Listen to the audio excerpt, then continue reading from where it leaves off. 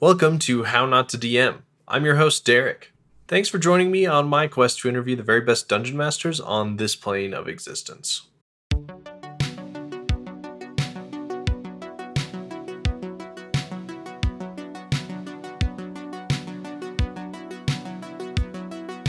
First of all, shout out to all of my awesome patrons for making this show possible.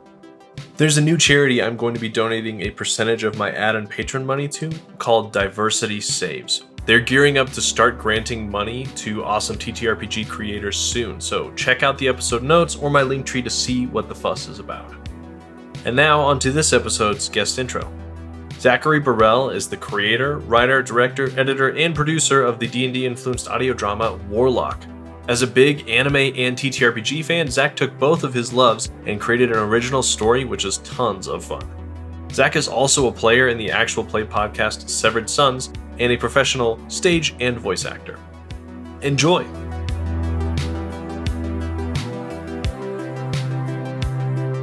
Hi, my name is Zachary Burrell. I'm the producer, creator, writer, editor of Warlock, a D&D podcast. I'm also part of the actual play podcast, Severed Sons, so a nice little variety there. I got into D&D, I remember very clearly. I was in 4th grade.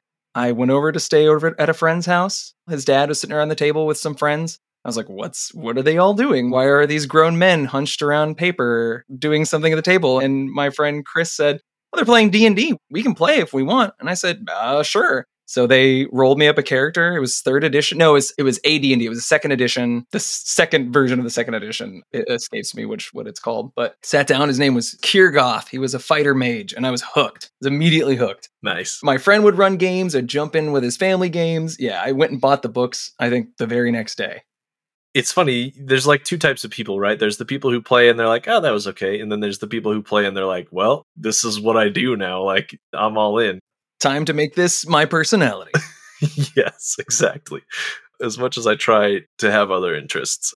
How did you transition then from playing with your friends and stuff to deciding you wanted to try to run games yourself? And do you remember your first experience running games for other people?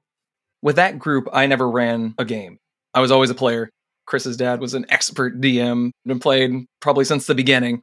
I was raised in the military, and so I moved around a lot. I think they ended up moving maybe a year or two after we started playing. So all of a sudden, I'm by myself. I have all these books. One of my new friends comes over and I say, hey, have you heard of D&D? Let's play it. He's like, I don't know what to do. I'm like, all right, I just made something up. And it went horribly. I was completely unprepared.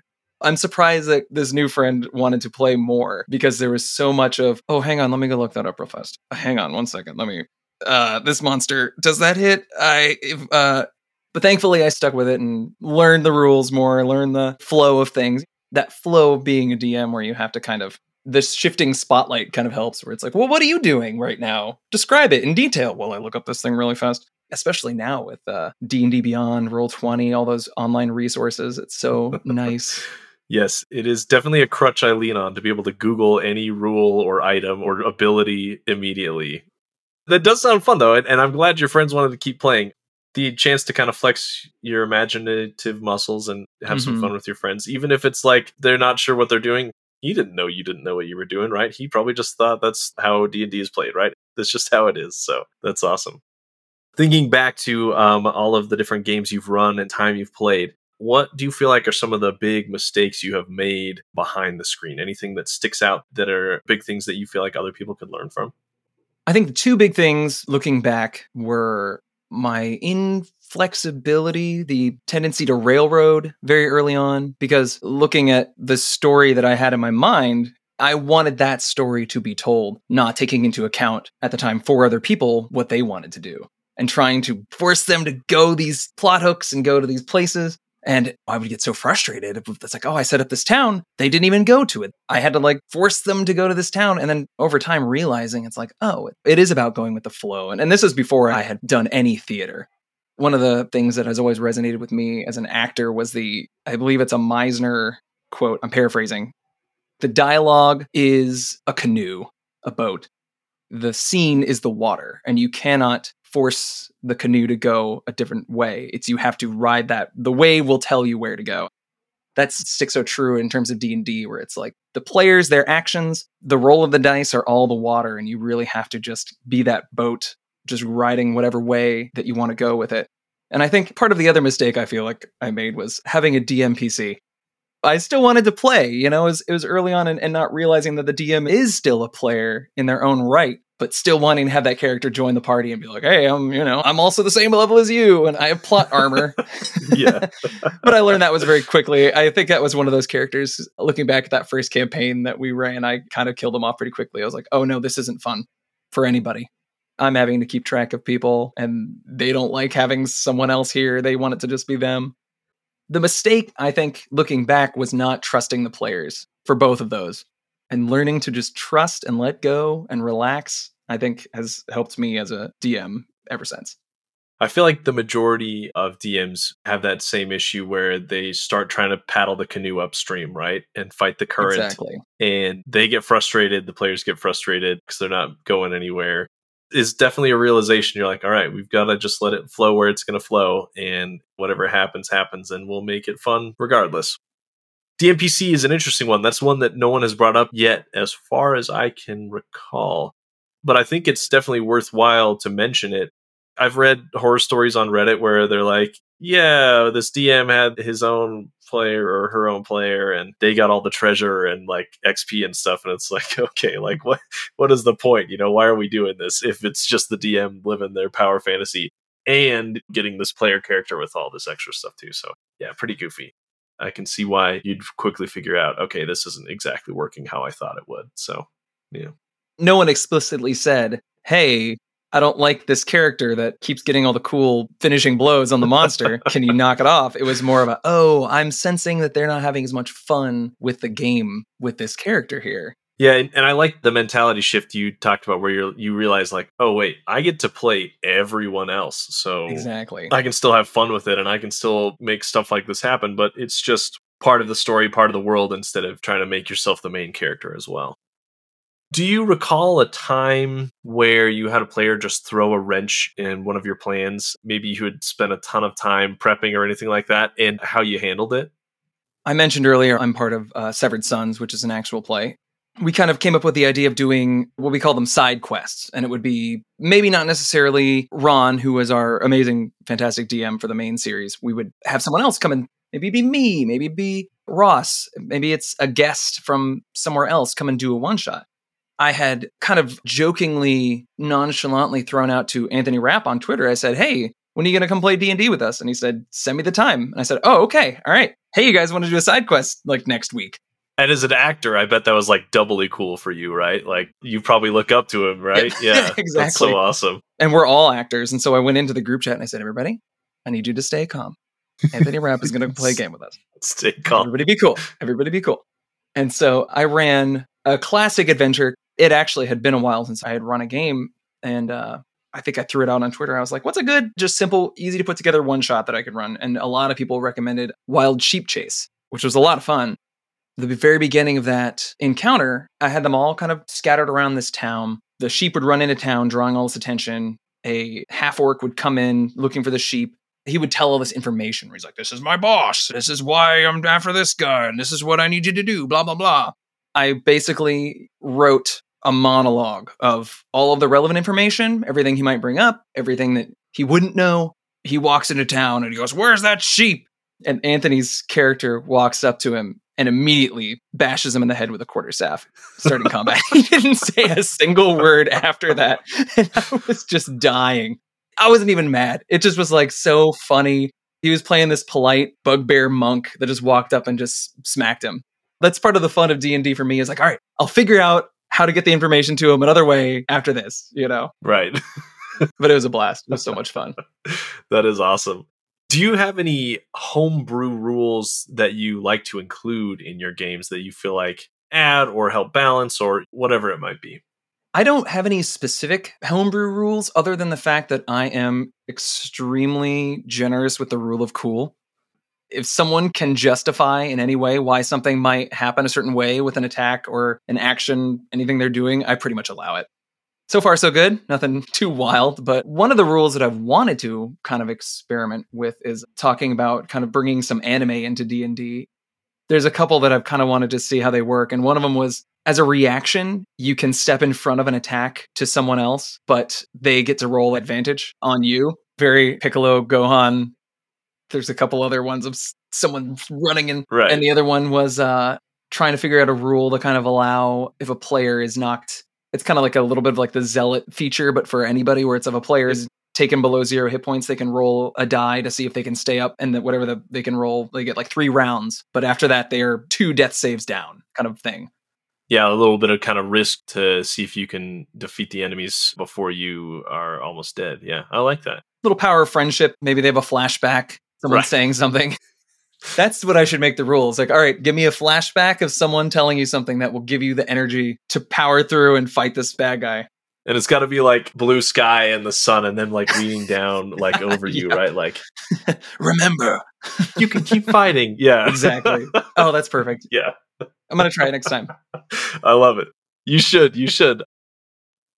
It feels like you could just take all of these anime tropes and like make something from it.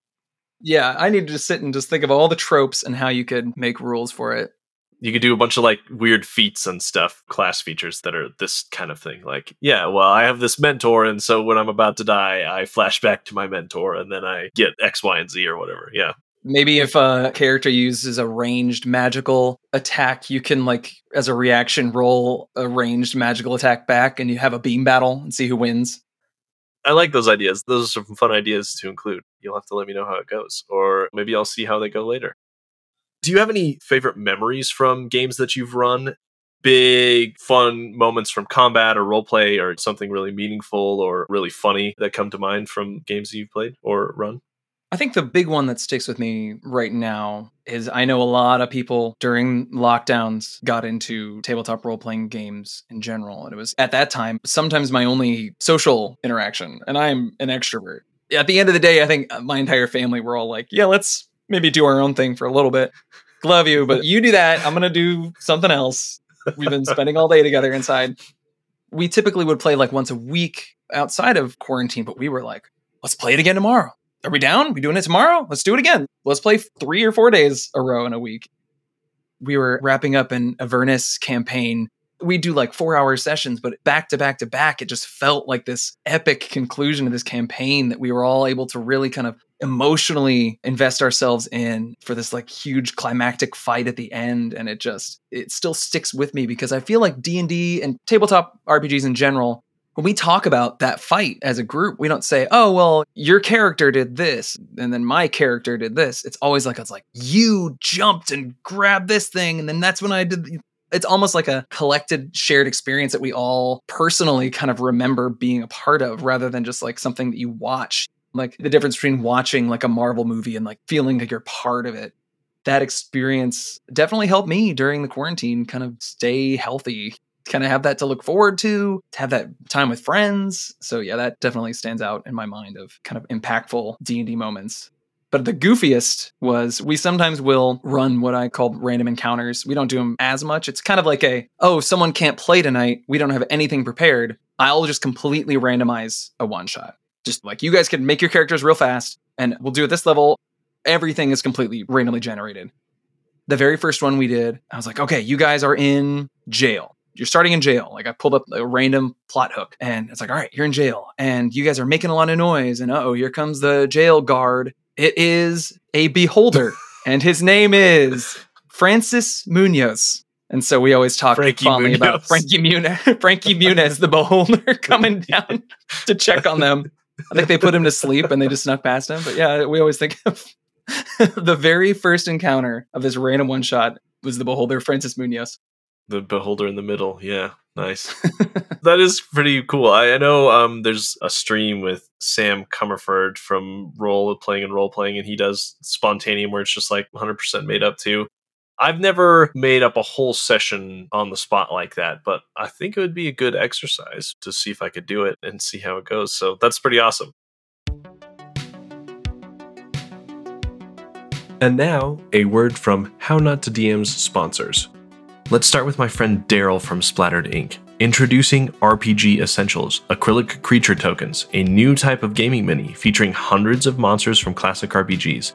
All tokens have at least one variant available, such as different equipment or colors. They are beautifully illustrated on durable flat acrylic, so they are easy to store and carry, all at a fraction of the price of standard minis. Back today to secure your free Undead Dragon token.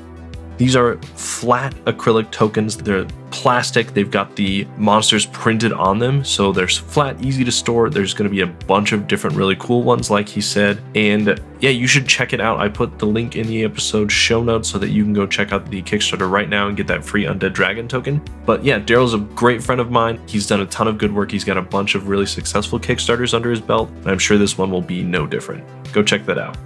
And now a word from How Not to DM. That's me. It's Derek. Hey listener, how's it going?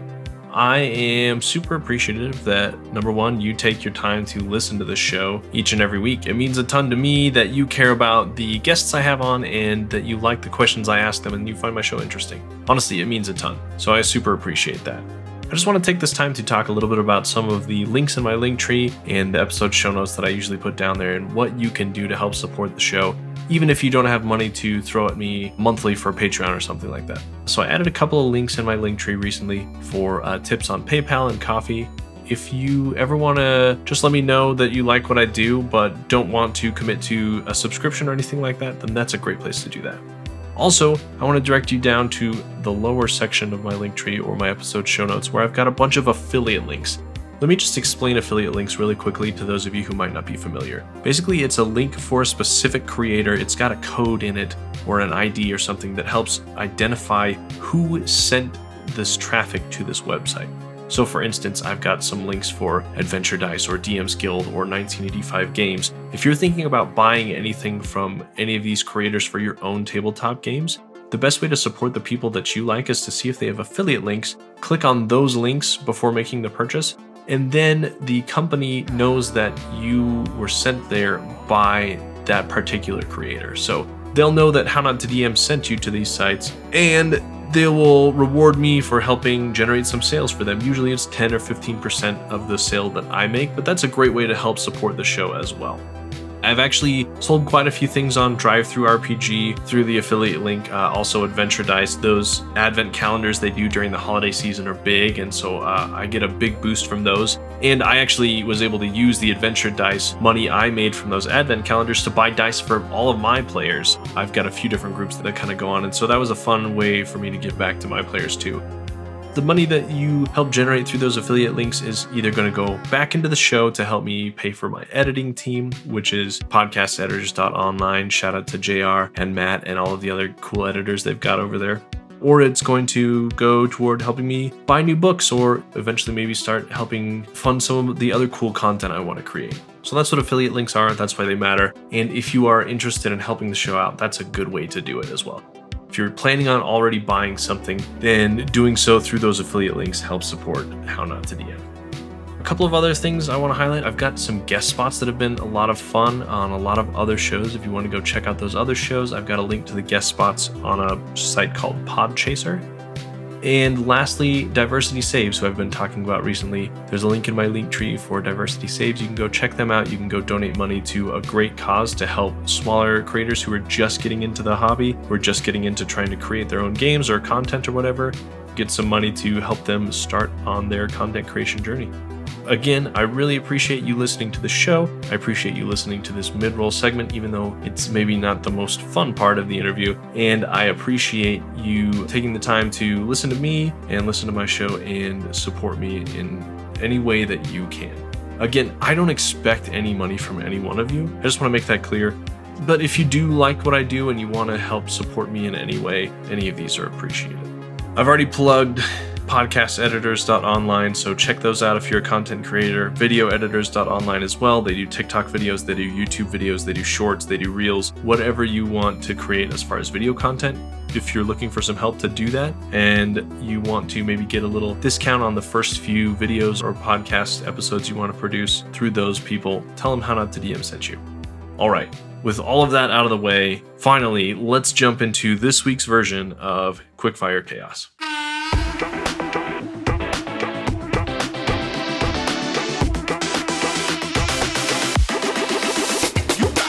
welcome to Quickfire Chaos!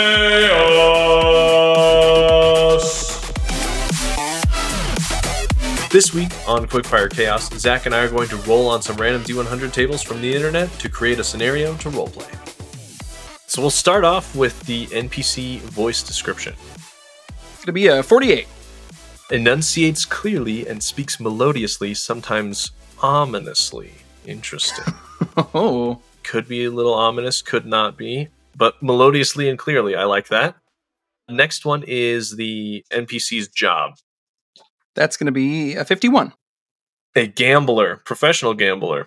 All right. Could be a little ominous, almost like a little con man, almost. Yeah, I was going to say I'm getting Casino Royale vibes, Mads Mikkelsen's character, right? I love his character. Next is personality trait. 14, there we go. Oh man, this is great. Callous. They are hardened to emotions, rarely showing any form of it in expression, unfeeling, cold. Did we just roll up Mads Mikkelsen's character from Casino Royale? We might have. Last one. Go ahead and roll it. Hey, a 67. You are looking for a weather control / predictive device. This is straight up Bond villain. This is I love this. Oh, that's so cool. Yeah, every once in a while they all line up in a row, and it's very obvious what kind of character it's going to be. I'm going to be a sorcerer. I don't think I've been a tiefling ever, actually. So I'm going to be a tiefling sorcerer, trying to min-max a little bit with that charisma bump. I will be a midnight blue sorcerer. So dark blue with the white eyes, maybe some white hair, kind of that nice contrast. Thank you for joining me this evening. Yes, when your messenger brought me your calling card, I knew exactly where I could find you, and I assumed it would be urgent, so I tried to get here as quickly as possible. What have I been summoned for, friend? I appreciate your punctuality. Yes, It is wise to not leave me waiting. My mother raised no slouch. I try to be as punctual as possible, because I know I do not want to anger those who would be kept waiting. Because you are aware of who I am. Yes. I suspect you are aware of my proclivity for gambling. It is well known throughout the realms that you are quite the gambler and quite the winner as well. Yes. It is true that I love to roll the dice, but I don't leave everything to chance. There is a device I am in need of. A weather predictive device. I have some wagers in town on what next Saturday's weather will be. A fair amount of gold, you might say. I will be winning that gold. Do you understand? Yes, perfectly. Then I leave it up to you to find it. Do you have any information about the whereabouts or who might be in possession of this predictive device? Or perhaps a description of its, what it looks like, how big it is? I'm a little in the dark here, if you pardon my ignorance. It is pardoned for now. You can find this device at the lighthouse outside of town, perhaps. It is a small device, can fit into the palm of your hand, shaped as a weather vane. I should be able to locate it. Then the lighthouse outside of town is, of course, kept on guard 24 hours a day. I will have to be quite careful and perhaps may need to recruit a few of my sticky-fingered friends to make this possible. But rest assured we can get this job done for you. Do whatever you need. I need not hear of it. Indeed. But take your money and go. Yes, we shall return within the next couple of days with this weather predictor for you. And I look forward to the second half of the payment when I return. Yes. I look forward to seeing you very, very soon. I'll do like a deep bow and start backing out of the room. I imagine him, he's very like thin suited noble man. He's got to have like the one weird scar Right. goes across his lip. Yeah. Totally. If you could all have seen him, listeners, he was really embodying the character as well. It was a lot of fun. It's hard not to. I know, it is. You got to get into it, right? You've talked a little bit about Warlock and Severed Sons being two podcasts that you're a part of or help run or run yourself. I'd love to jump into that stuff now, and if you could tell us a little bit about how you got involved in the TTRPG content space. You've been playing for a while. You are really active in your local theater communities. So yeah, how did you decide I'm going to take these two things and combine them? The Avernus game started because I was in a show with a guy here in town. I think his girlfriend was like, well, Zach's a nerd. He probably plays D&D. And so he comes up, he's like, do you play D&D? I was like, yes, but don't like how you found that out like that. Just assumed that I do. You just assume? It's like, you're right.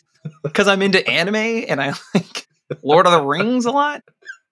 Correct. You know, they were like, hey, we need a guy, join us. We're playing just over, at the time, it was over Skype. It was ridiculous looking back now. We all were in shows. And so we would get home around 11 o'clock. So we'd play from like 11 to 1:30. Looking back, I'm like, no, I'm asleep by 10:30 now. He was like, yeah, we need like a tank. So I rolled up a barbarian, hopped in, and we played that for about a year and a half. And then when we were moving on to our next campaign, we were thinking, oh, you know, it would be kind of fun. Let's record this. Let's podcast this one. May not lead to anything, but it'll be fun to have this campaign kind of on the books, be able to go back and listen to. And if we get some people listening to it, that's great. And so for a while, I didn't really have anything to do with the production side of it. As I started to run games for that group on the podcast, I kind of got into a little more of the how to edit, looking up music and sound effects and kind of getting into all of that. And I felt like I got pretty good. And I realized editing, I was like, I think I enjoy the sound effects and the music and that like kind of tightening everything up so much that it almost kind of feels like an audio drama.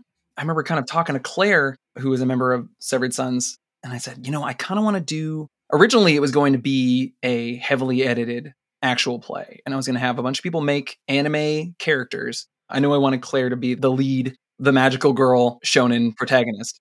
And I thought, okay, so I'll run games and we can kind of do kind of what Dark Dice does. He kind of removes the DM voice and puts on like the storyteller voice. Travis did such a fantastic job with that I was very heavily inspired. But then eventually, as we kind of talked more and more about it, we were like, well, maybe we just tell the story and we just control everything. And then that's kind of how Warlock was born from that. Let's just make an audio drama. Never done it. Let's give it a shot. And I really enjoyed the process of creating it. So tell us about how you go about writing episodes and what the process is like, getting all of these different voice actors to record their parts, and like if you need stuff re-recorded, and how much work goes into 1.5 hour episode of Warlock, and how does it compare to like your actual play work? So with actual plays, the way I kind of run a game is I familiarize myself with the source material, with the plot points, the NPCs, with kind of every direction they might be able to go. And then I just trust my own DM ability that if whatever they do, I can roll with it. I feel like even now, the way I DM is very low prep in like a traditional sense. All the like technical stuff I feel solid on, but like so much of it is me just kind of rolling with what the players come up with. But with Warlock, an episode sometimes just to write will take me 6 hours. Spread out over time. I'll work on it for 30 minutes, take a break, come back, be like, okay, I'm done for the day, come back the next day. And then once that's done, I send it out to everyone. And a lot of that when I'm writing is keeping in mind kind of who's available to record. I keep telling myself, I'm going to write a whole season, record everyone's lines, and then put it all out at once. Not at once, but just consistent schedule, not worry about trying to do it. But I realized that while working on the editing portion of the episode, that's how I work on the next one. Do you know what I mean? Like I sit there and I'm like, oh, well, maybe I should have this happen.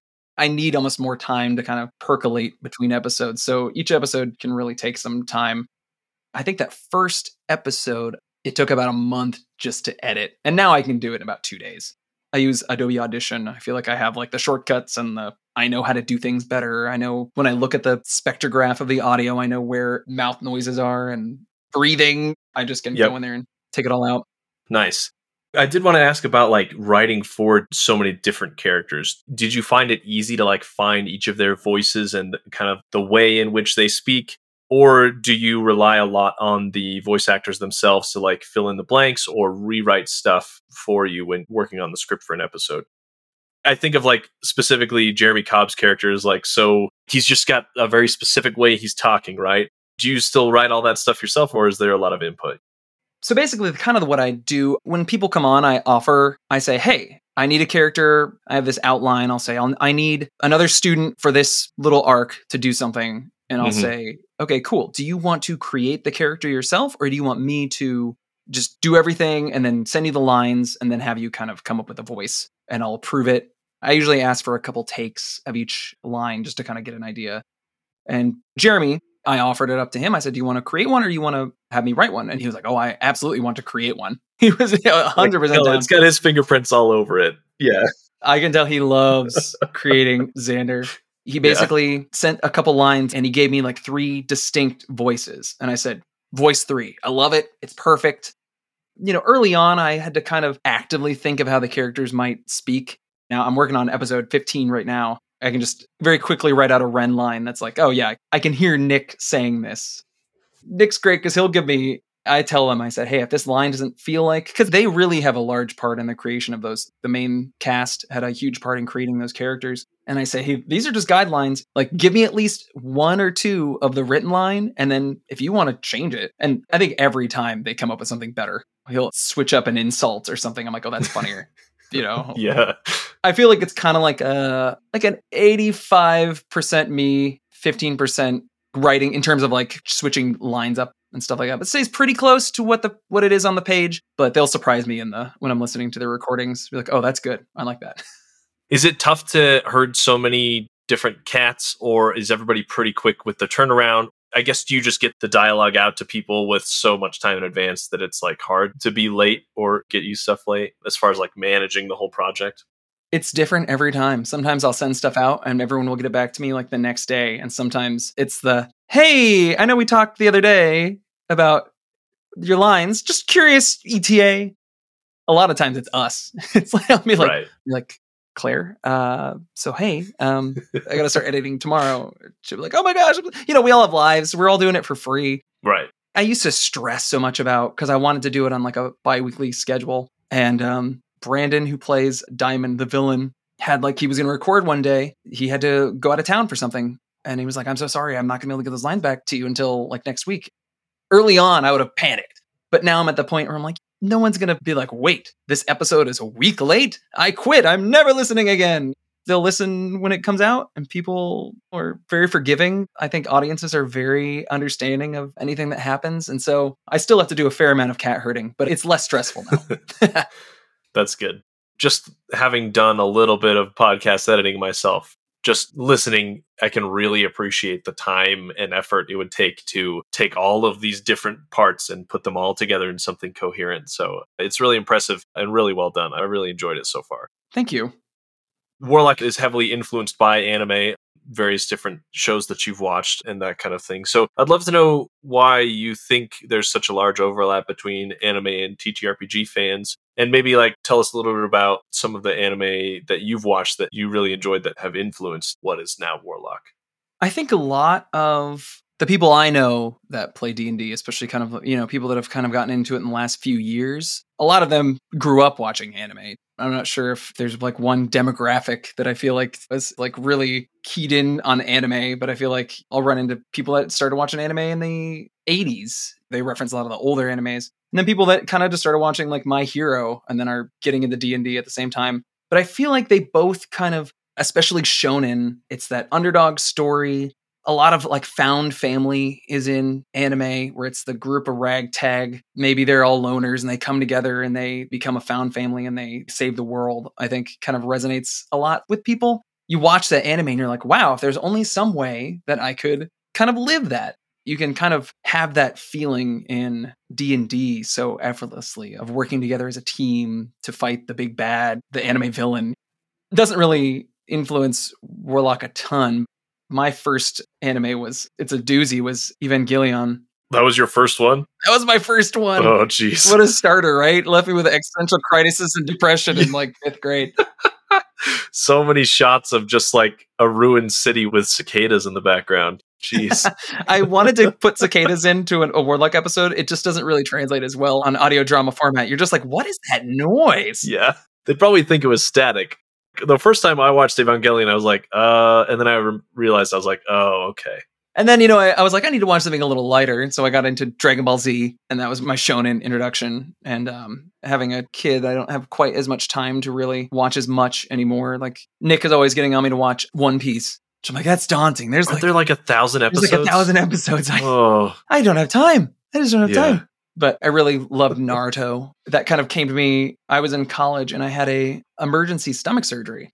And I was able to do some classes, but a lot of my time, once I went back to school, was me just kind of sitting in my dorm room. And my roommate was watching Naruto. Everyone always says this is what gets you hooked. He was in the Chunin exams, and it was the Rock Lee fight. And I just remember being like, would you mind starting this over again? And he's like, absolutely. So we started from the beginning, binge. We were up till like 4 a.m. sometimes. Having a pizza. We've watched like 30 Naruto episodes in a day. Just like, we have the weekend. You do anything this weekend? Let's just binge. And so I got hooked on that because I would wake up. I had a barista job. It was one of my first jobs when I moved out to Louisville. I would get up Friday mornings and immediately go and read the new Naruto manga that was out, like first thing. And I just remember that the series finale manga, I was with my wife up in bed sobbing. She's like, are you okay? I'm like, Naruto's over. It's done. It's so Kage. Sorry, spoilers. You probably know by now. I have a love-hate relationship with My Hero Academia. I enjoy the story. I feel like the creator enjoys making quirks a little too much.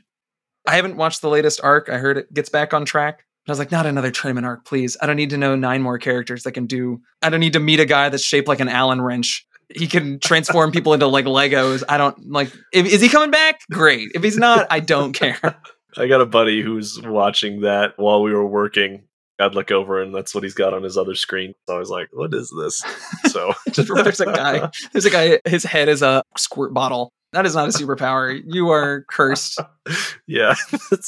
Anyway, that's one I've definitely not gotten into, but he keeps telling me I should. There's the specials and the non-specials, and the main character is a non-special but wants to be a special so bad and does anything they can to become in the part of the specials. And so she does. Sounds familiar. Like going to a haunted statue garden, or what was it called? Yeah. The Dragon Shrine. Yeah. The Dragon Shrine. That's the one. That's awesome. I think I agree with all of your assessments there about like just the types of stories that are very popular in the most popular anime and why people would want or realize that they can get those same kind of experiences playing TTRPGs. So, yeah. So we've talked a lot about Warlock. I'd love to know what your future plans are. Do you have an ending already written in mind? Do you kind of have like a set number of episodes you're going to do? Or is all of that still up in the air? And do you have ideas for like side stories or spin-offs or anything else that you want to tackle next? I have the big main plot points mapped out. The first time I put it together, I think it ended up being like 7 seasons. As we kind of started to come up with more ideas, that got pushed back to like 10 seasons, then maybe upwards of like 15. And we'll see, we still have momentum. Everyone's very excited. We all love what we're doing. My enthusiasm hasn't waned. I don't think any of the main cast has. They're the important ones. As long as I can write them, going somewhere, doing something. So I think I see at least 10 seasons. We launched a Patreon last month. I'm going to start writing some side stories about Zarian pre his teaching days. He's going out in the world and working as a sorcerer just out of the academy and kind of doing like maybe meeting some of the characters that for the first time, kind of filling in some lore.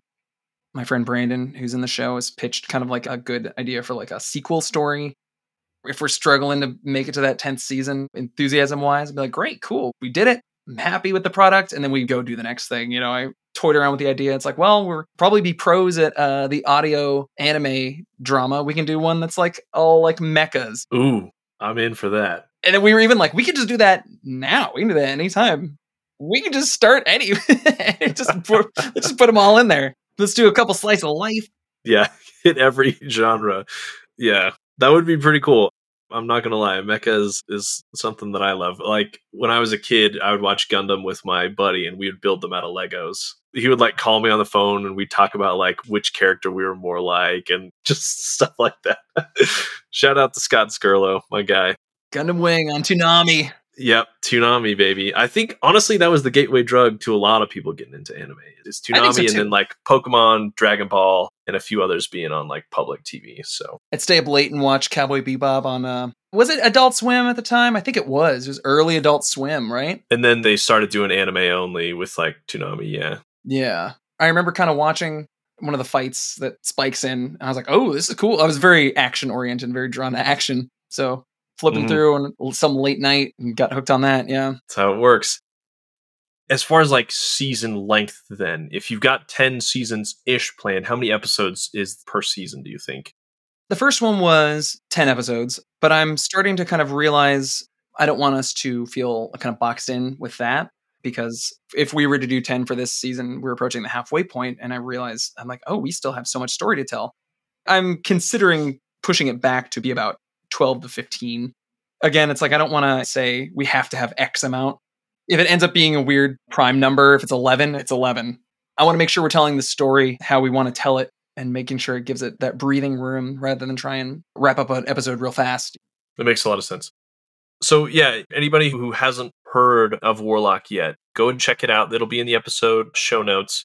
It's an audio drama, so I made the mistake of when I jumped in the Discord a few months ago, like, hey, I'm ready to listen to this now. Like, I finished whatever I was listening to, and so I'm ready for this actual play. And everyone was like, oh, it's not an actual play. And I was like, oh, right. I knew that. Yeah, so it's an audio drama. It's all written and scripted, but it's very much D&D influenced. So people will have spells they use or, class features they're using that you'll be very familiar with. Like Zach said, he puts a ton of work into the writing it and the editing and the sound effects. And there's tons of different voice actors playing different characters. And the premise, I guess I'll just say the premise is, in a world full of sorcerers, this is the story of the first Warlock and how the first Warlock came to be. So very fun, very interesting. A lot of like trying to figure out how to fit in and find your place in the world.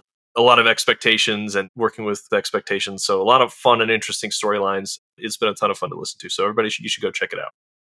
Couple of last questions for you. Number one, what are your parting words of wisdom, advice, encouragement to people who are out there running games? And then I'd love to hear also advice for people who want to create or are creating and need a little pick-me-up or a little bit of advice to keep them going. So my advice getting started as a DM is trust your players and communicate with them. I feel like there is no level of communication that is too much between a game master and their players about expectation, about where they want to go, what they want to do, what kind of a session they want. But I feel like D&D truly is collaborative storytelling for a lot of people. It doesn't have to be. It could be, you could run some, what do they call them? The meat grinder, Tomb of Horrors. But you figure that out by talking to your players. If they don't want to do a lot of RP and they just want to do battle, then that all just comes from you talking to your players. That is the biggest piece of advice I can give. And doing check-ins as well. And not being afraid to talk because you don't want to build that resentment in any way. So I just always press keeping that open line of communication between players, between the DM, between everyone. In terms of creating in this space or creating anything, do it. It may not be the polished product you want. It may not be exactly how you want it to turn out, but you are never going to create anything by just thinking about it. You have to take that first step. And you know what? A lot of times the first step is a trip, but you get back up and you keep going and you learn and you meet people and you collaborate and you learn more and you just keep going. I feel like no one is judging you as hard as you are judging yourself. 100%. I love that advice. And thanks so much for both of those pieces of advice. I think they're both super important. Yeah, I would take both those to heart. I love checking in with my players. I think it's super important. And that's what made my game that much better. For anybody who's out there who's thought about making something, like Zach said, you should just try it. And if it works out, great. If it doesn't, you learn something and you can get up and you can try it again. Yeah, who knows? People might really like what you make and they might have a ton of fun with it. And they might invite you onto a podcast to talk about it because it's so cool. There's tons of potential out there. Awesome. Any upcoming projects or things that you want to chat about now? We did have our Kickstarter successfully launched to have the first half of the season drawn into our own manga. And once that goes out, I'm going to check in with our artists. It's months from now, but we're going to probably try and do another campaign to get that started. So keep an eye if you're interested in that. Keep an eye on that. We'll probably bundle the two together. If you don't have the first one, our plan is to make just one volume for the whole thing. I really want to make a Warlock supplement at some point. I think that'd be a lot of fun to kind of do an actual D&D supplement with some anime style rules, kind of set in the world. But yeah, that's pretty much just Warlock and Severed Sons are two things I'm a big part of. Awesome. Where can people find the show and find you online? We're working on our website, warlockpod.com. But if that is not, I think it right now has a construction in progress sign on there still. But you can find all of us on all of the audio platforms that you might listen to, Spotify, Apple. But we also, our Twitter is WarlockDND. It's Instagram and Twitter. You can find all the links there with our link tree. Also, we pop up if you type in Warlock Podcast on Google. So that was good to find out. Yeah, not bad SEO there. Cool, yeah. He's always tweeting fun stuff like anime style spells in D&D and jokes and memes and stuff. And Zach's personal account, he's got some good puns and stuff too. So go and check them out. Again, episode notes where you can find links to all that good stuff. Thanks a ton for joining me. It's been great to get to know you a little bit better. Like I said, I've loved listening to Warlock so far. A ton of fun to listen to all these different characters that you've brought to life and the fun accents and mannerisms and stuff that the characters have kind of created. It really does feel like an anime, but it does feel like D&D as well. It's a very good blend of the two. So another plug here to go check out Warlock if you haven't already. By this point, you'll be most of the way through the second season when this comes out. So a lot of fun stuff to go listen to. Episodes are short. You can easily binge them and catch up with the rest of us. But yeah, go check it out. Thanks a ton for joining me. Thank you so much for having me on. Yeah, thank you for coming on. And it's been a blast. And can't wait to see what else you churn out.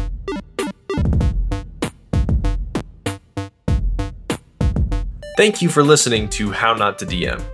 Now it's time for a sneak peek into next week's guest, Jay, aka Lord Gazumba, an AD&D Greyhawk streamer whose game has been running for, get this, 43 years. Your audience is there, and they're taking their time to watch you, and so let's be bluntly honest. I'm talking about Thursday nights. I'm talking about my special games with like Ed Greenwood or other people. Who wants to watch a bunch of 50-plus-year-old white guys sitting around a table? Right? I mean, it's myself and four of my friends, and we're just, some of them are crotchety, some of them could be miserable, they have a bad day at work. I got to figure out a way to make it entertaining in our game. I think we've done that. Yeah. I think we've, been able to, entice people to watch and participate and be vested in the characters. To hear more about Jay's advice for keeping streams interesting, how he's been able to keep one game running for so long, and some of his favorite guests he's had to play in his game, tune in next week. Quick reminder here to check out Diversity Saves if you've got a second, to see what they're all about and to find a way to support them if you can. Here's a friendly reminder to rate and review the show and share it with friends and family who play TTRPGs too. New reviews will be read at the end of episodes as a thank you. Thanks to the team at T4C Studios for the help editing and producing this episode. My intro and outro music is by Daniel Zombo. The Quickfire Chaos music is by Exacat, and the Quickfire Chaos mood music that plays underneath while we're roleplaying is by my buddy Arcane Anthems. Check out the episode notes for more of their great work. And, as always, until next time, roll some nat 20s for me.